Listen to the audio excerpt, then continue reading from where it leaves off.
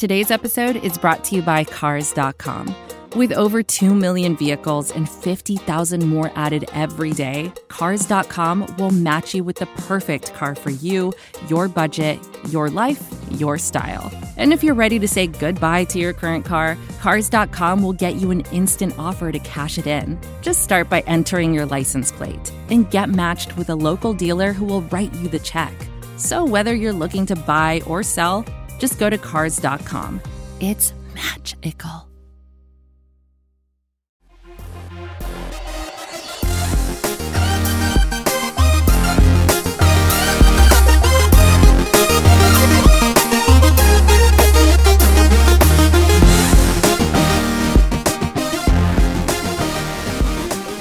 Hello again, friends, and welcome on into episode 75 of the Scho Show, proudly a part of the Pat's Pulpit Podcast Network and brought to you by the great folks at SB Nation. My name is Mark Schofield, back in the big chair for today, Thursday, February 13th, 2020. Valentine's Day is tomorrow, kids. Make sure you got everything covered. I'm just going to say it. Don't screw it up. Now, interestingly enough, this is episode 300. Unless something else gets posted before this does, we're in the 300s now of total episodes done of the Pat's Pulpit Podcast Network. And I just wanted to highlight, look, we're still going strong here. We've got our new show, Deep Down the Middle, with Brian Phillips and Ryan Kiernan. They're doing great stuff covering the Patriots. The guys from Pat's Pulpit, they are back. They dropped an episode yesterday on Wednesday. We're on to the 2020 draft. The guys at Patriot Nation, Pat and Spags, they're still doing stuff. We got stuff coming to you every single day each week. So please do check it out, subscribe, rate, review, all that good stuff. Always like to get some comments, some reviews. Always good stuff to hear from you. I like reading the good reviews and the bad reviews. I know I read a bad review recently, but we've got good reviews all the time as well. But please send some in. It's always great to get feedback on the shows. We always like getting the feedback from you. So please do that. Send some reviews, Apple Podcasts, wherever you review your podcasts. What are we going to do today? We're going to do a couple of different things. A little bit later, I'm going to talk about two quarterbacks. Both of them named Jake. Jake Lutton from Oregon State, my new draft crush. But first, I sort of wanted to start. We're going to do a couple of different things here in the first part of the show. And I want to start with football Twitter. And those of you who listen to the show probably know that Matt Waldman and I do a podcast every other week or so on the RSP cast. We do a show together. And in the show we did for Wednesday, we talked a lot about football Twitter. And, Twitter, it can be a great thing. It can be a power for good. It can also kind of be bad at times. But football Twitter can be a tremendous resource. And one of the things that we talked about was the different kind of characters you see in football Twitter, whether it's the beat writer or the fantasy analyst or the X's and O's guy, the small school guys, and I said guys, but men and women, obviously. And I thought it would be beneficial sort of at the start here to talk about some sort of great resources that you can find along the way and the idea of weight. And what I mean by weight is this. Back when I was sort of working as a lawyer and trying cases, when I would put a case on, a jury trial or a bench trial or whatever, you have stuff that you want to get into evidence, medical records or payroll records or, business records, police reports, whatever. You have testimony you want to get into evidence, whether it's, the person that was injured or the police officer that responded to the accident or people that treated the person or, people that knew the person and knew how the accident impacted him or her, things like that. Sometimes expert testimony, whether it's doctors or economists, to testify about how much income the person lost or the injuries that they suffered and what they went through and things like that. But at the end of the day, all of that evidence, those different pieces of evidence, whether it's testimonial evidence or documentary evidence or what have you, it was up to the trier of fact, whether the judge or the jury, whether it's a bench trial or jury trial, to give it weight. How important are these bits of pieces of evidence. What's going to matter more? In a case where somebody was injured, what's going to matter more to you? The testifying doctor, the treating doctor that treated the person from the day they were injured all the way through, or the hired gun by the defense attorney who saw the plaintiff once and says, oh, yeah, well, he says that he can't do X, Y, and Z, but he really can. Like, what are you going to give more weight to? And I think that's sort of how I want to start with the idea of football Twitter. You know, I'm somebody that probably follows more people on Twitter than most, but I scan through and try to read it all. I try to see everybody's point of view on things. And then it's the idea of giving it weight. You know, if I see somebody have an opinion on a player and I see somebody have a different opinion, you know, I take both points of view and then, you know, weigh it accordingly when I'm sort of thinking about things. Some people, you know, might have a more analytic approach. Some people might have a more schematic or X's and O's approach. And I weigh that as well. You know, we're talking about a sport. We're talking about an industry where there's a lot of gray areas. Not everything's black and white. And every sort of opinion that you can come across is valid, but then it's an idea of giving it weight. You know, how much consideration are you going to give to one opinion versus another? And so in the discussion that Matt and I were having, like I talked about that, and I wanted to sort of highlight that here as well, because recently in the Scho Slack channel, Andy Likens, fantastic football mind. He's starting his own show, he's doing his own thing too. So definitely follow him on Twitter. You can follow Andy. He is at ALYKINS32. But he asked in the Scho Slack channel, we were having a discussion about, in the mock draft channel, about offensive line evaluation. He asked me what some resources I use to sort of get better at offensive line evaluation. And I opened it up to Twitter.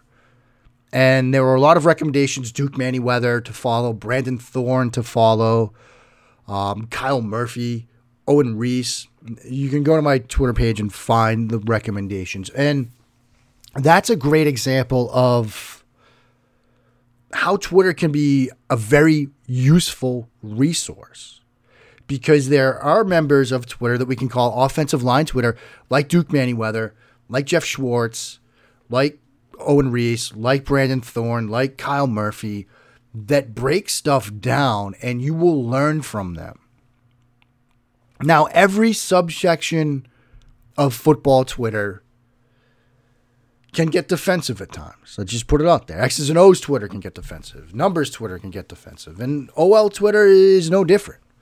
But you can follow guys like Brandon and Owen and Duke and Jeff and learn a ton about offensive line play.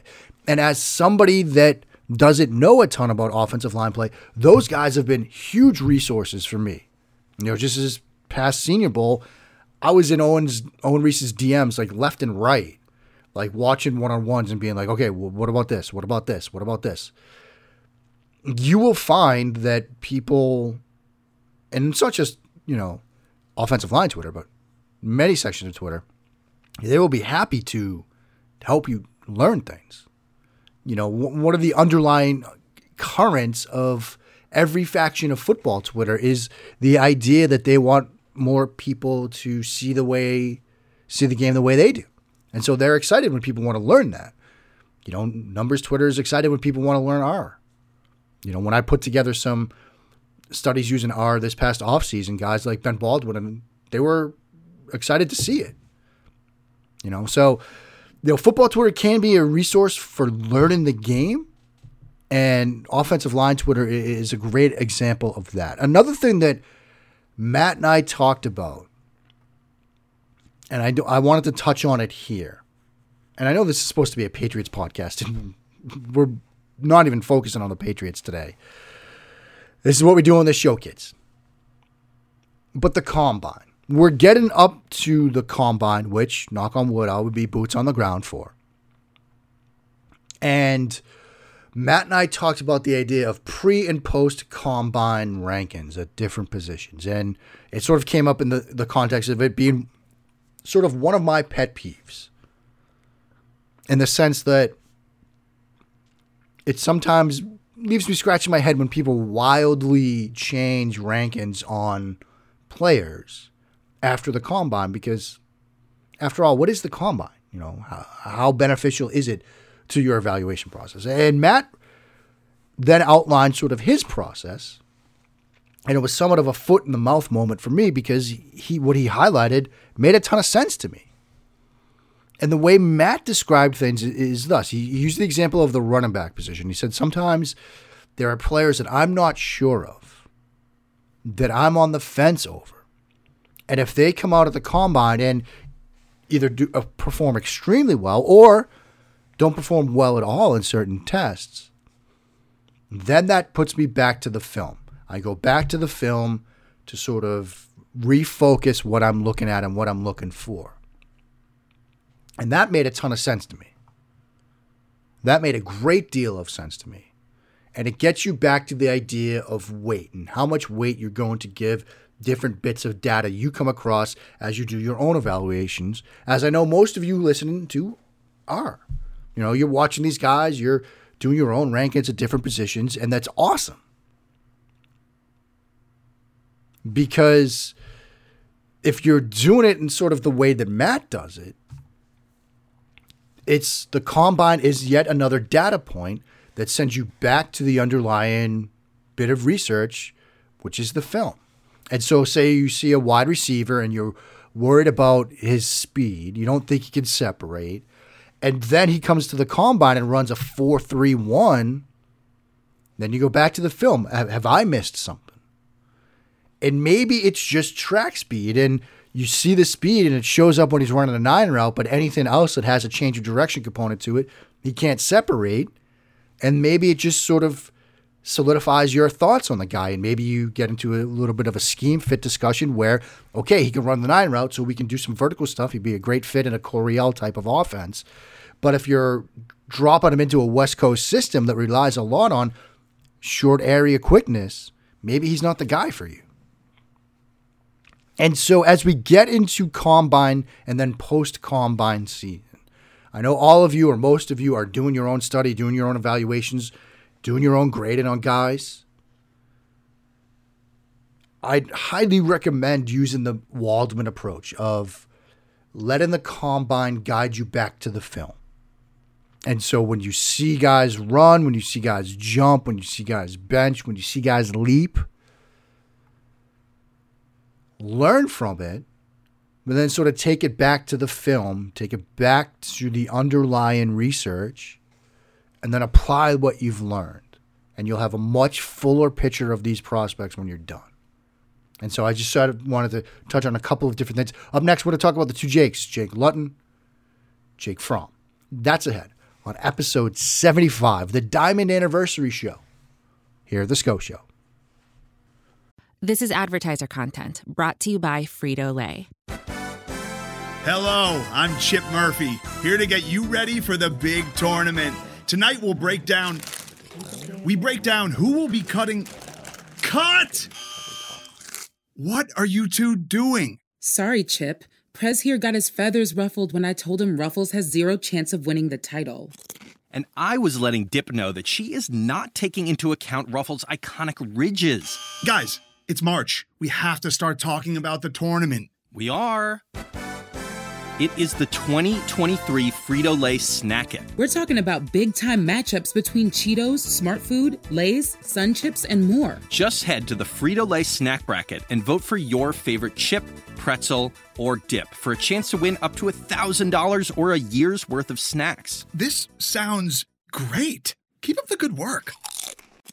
Just go to fritolaysnackit.sbnation.com. No purchase necessary. Sweepstakes ends 4/3/2023. Void where prohibited. Year's worth of snacks awarded in the form of 52 coupons, each good for one bag of chips. See official rules at fritolaysnackit.sbnation.com.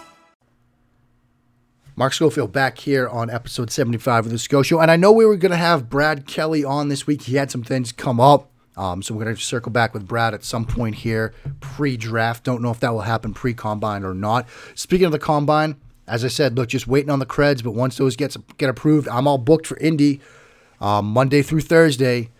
So I'm going to be doing some shows, getting some audio and good things like that from Indianapolis. Should be a good, fun event. Know I'm going to get a chance, hopefully, to catch up with some Pat's beat writers. I know Evan Lazar, for example, is going to be out in Indy. Hope to link up with him at some point and some of the usual suspects that you know and love. Well, let's talk about the two Jakes for a second here. And I had highlighted Jake Fromm briefly in a previous episode, and I did sort of want to start there. And speaking of Andy Likens, he posed a question in the Scho Slack channel. Basically, what am I supposed to do with a quarterback that has great talent around him, but I still walk away with more questions than answers? And he didn't name anybody, but people immediately jumped in and said, that's Jake Fromm, right? And it is. And that is something that you sort of have to grapple with. But in spending some more time this week studying Jake Fromm, I am still adamant in my belief that maybe not the league writ large, but a handful, if not more, of NFL teams are going to love this kid. Because what they're going to see when they sit down and study Jake Fromm is they're going to see a guy that can do some of the stuff the NFL likes to see, the under center, the play action passing with the back to the defense, working through full field reads, sideline to sideline or high to low pretty quickly.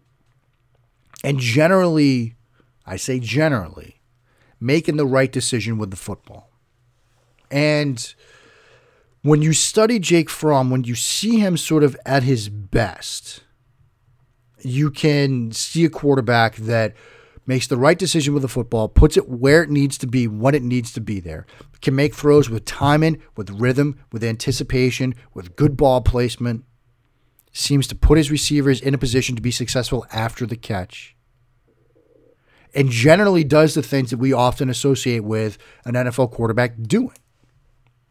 But that's when things are at its best. When things break down in the pocket, when he gets pressured, that's when things fall apart. I've mentioned before that I try to study multiple games and I try to get a look at some of their worst games. That game against South Carolina was a bad game. Obviously, they lost that game in overtime, but they shouldn't have been in that situation. They missed opportunities. He threw a disastrous pick six when he got pressured off the edge right in front of his face from the right side. And I don't know if he was trying to make a throw or trying to throw it away, but whatever he did, it was a big time mistake because he didn't get the ball anywhere close to his target. Receiver steps in front of it on a deep comeback route, and it's a pick six right before halftime, basically. So you send your opponents into the locker room with a ton of momentum. And so, Fromm's going to be that sort of example of, high floor. I do think he has a high floor, but I wonder if he's maxed out already as a quarterback. There are going to be questions about the arm strength. It's not an overpowering arm. He does need to make throws with time and with anticipation. You can see some NFL throws, some deep outs and things like that, but there is going to be a bit of an arc to it. He's going to rely on a bit of a touch. He's going to rely on a bit of putting the ball out there. And he's going to have to make these throws with time and with anticipation, particularly when he gets to the National Football League. Another thing to keep in mind with Fromm is a contextual element. If you look sort of at his game log, you might see his bowl game against Baylor, the Sugar Bowl. He put up really good numbers in that game. Had a fantastic completion percentage in that game as well. And you might be thinking, hey, this is good stuff. You look at the numbers, 20 of 30 for 250, so 66.7% completion rating, which was one of his highest of the season. You see the 2 touchdowns, no interceptions, a QBR of 86, which was one of his higher of the seasons. And you might think, look, this is nice. And you study that game, and you see that a large number of his completions, of those 20, were hitch routes against off coverage. Baylor would show press and then bail, or they would just line up in off coverage. And you got to wonder, okay, that's nice. How much is that going to happen in the National Football League? And so Fromm's in an interesting evaluation. And I'm going to transition now to Jake Luton with a question. And this gets into the idea of draft capital and drafted for floor or upside, because I've only really started with Jake. I'm 2 games in. I've got at least 3 or 4 more that I want to watch. I really like what I see from the kid from Oregon State. And it's easy to get sucked in by the arm talent. The kid has a cannon. He throws with a violent torque in his upper body. But what's keeping me there is the processing speed, the play speed, the timing, the rhythm, and the anticipation. Like, he had a throw. I already tweeted out this video of him reading a smash concept against too high cover 2. And he's throwing the corner route, and it's the right read. He sees the corner squat, but he's throwing it with anticipation. Like, I mentioned these hitch routes, these stop routes from Jake Fromm. He's throwing them against press man coverage, much tighter windows, and he's throwing them with not only anticipation, but incredible placement where he's putting the ball out to the boundary or to the inside, depending on the leverage of the defender. He threw one of those post-stop routes where it looks like the guy's running the post, and then it just sort of stops. He threw one against Arizona, and he leads the receiver back towards the sideline because he sees the man coverage defender overplaying the route to the middle of the field. And so he throws him open. He creates space by placing the ball on the opposite shoulder away from the leverage defender. He had a throw against Arizona, a touchdown, where they ran switch verticals. He had a tremendous 2-minute drill drive. They started at their own 8 with, I think, a minute to go in the half, and they punched it in for a touchdown. He had some good throws on that drive, and the touchdown was a great example of it. And it's a great example of something Matt and I also talked about on the latest RSP cast. Matt asked the question, what are some clips you sometimes see on Twitter that you think don't really highlight something good about a player, or it's being made up to be more than it really is? And I mentioned the moments where you see a quarterback freeze a free safety in the middle of the field and then throw a 9 route along the sideline. It's like, that looks good, but the free safety's not breaking on that route. So, yeah, it's nice that he can hold him in the middle of the field, but it's not really something great. And I'm guilty of doing that as much as anybody else, if not more. But this is a different example because they run a switch verticals concept to the right with a cover 2 safety who's trying to split the difference. And he freezes on that inside seam route, stares it down. You see the safety start to creep over to that, and then he throws the outside vertical route for a touchdown. This isn't a guy in the middle of the field breaking to the boundary. This is a guy trying to split those 2 routes, and he uses his eyes to freeze him. So I'm not done with Jake Luton. I'm not done yet. Now, he's only thrown 3 picks, so I might have to go back into last year to find some moments where he really struggles to get a sense of the lows to go with the highs. He's a guy that went 28 touchdowns, 3 picks. But I mentioned that we're going to frame the discussion this way in terms of draft capital. Jake Fromm in the 3rd or Jake Luton in the 6th? That's sort of the thing that I'm grappling around, kicking around in the old noggin right now. Because Fromm probably gets drafted earlier than Jake Luton. And now maybe combined things change. But I'd say sitting here right now, maybe I'm wrong, but I think Fromm comes off the board first. But which would you rather? Benjamin Solak over at the Draft Network sometimes writes these pieces, would you rather, where he puts a question to you like this: Fromm in the 3rd or Luton in the 6th? I think I'd take Luton in the 6th. And it gets to the idea of floor versus upside. Because while I really have yet to see Luton struggle, I do see some ball placement issues at times. I'm very intrigued by the upside potential here. I think there's a situation where this kid can become a great quarterback in the National Football League. And so that's just something that I've been wrestling with the past couple of days. I think the kid can play. I'm excited about seeing more of him. I want to see him make some mistakes to see how, first of all, how the mistakes come out, and then how they come about, and then how he reacts to them. But I've been very impressed with what I've seen. And for those of you that are going to be doing some quarterback work, I'd love to know your thoughts on this kid because I'm very excited about the potential here. Now, maybe I'm going to dig deeper and see some mistakes and see some more stuff that I don't like. But sitting here right now, a couple of games in, I'm not going to fall for him like I did Brett Rippon last year. But those feelings are swirling again, kids. They're swirling again.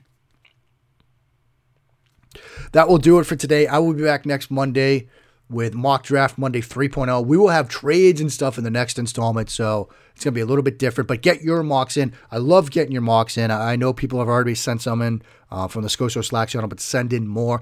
Again, if you want to be a part of the Scho Show Slack channel, hit me up on Twitter at Mark Schofield for an invite, or mark.schofield@insidethepylon.com. If you just heard that, that is my stomach. It has been rumbling because I'm recording this now. It's 3 o'clock on the East Coast. I've been doing film study, the gym, a podcast with Waltman, done this show. Now I need to eat lunch. I'm just saying, when it comes to be beach season, I'm wondering why I still got the little dad belly, the dad bod. You got to eat the meals at the right times, kids. I'm just saying. That will do it for today. I will be back Monday. Until then, friends, keep on blessing that Patriots reign down in Foxborough.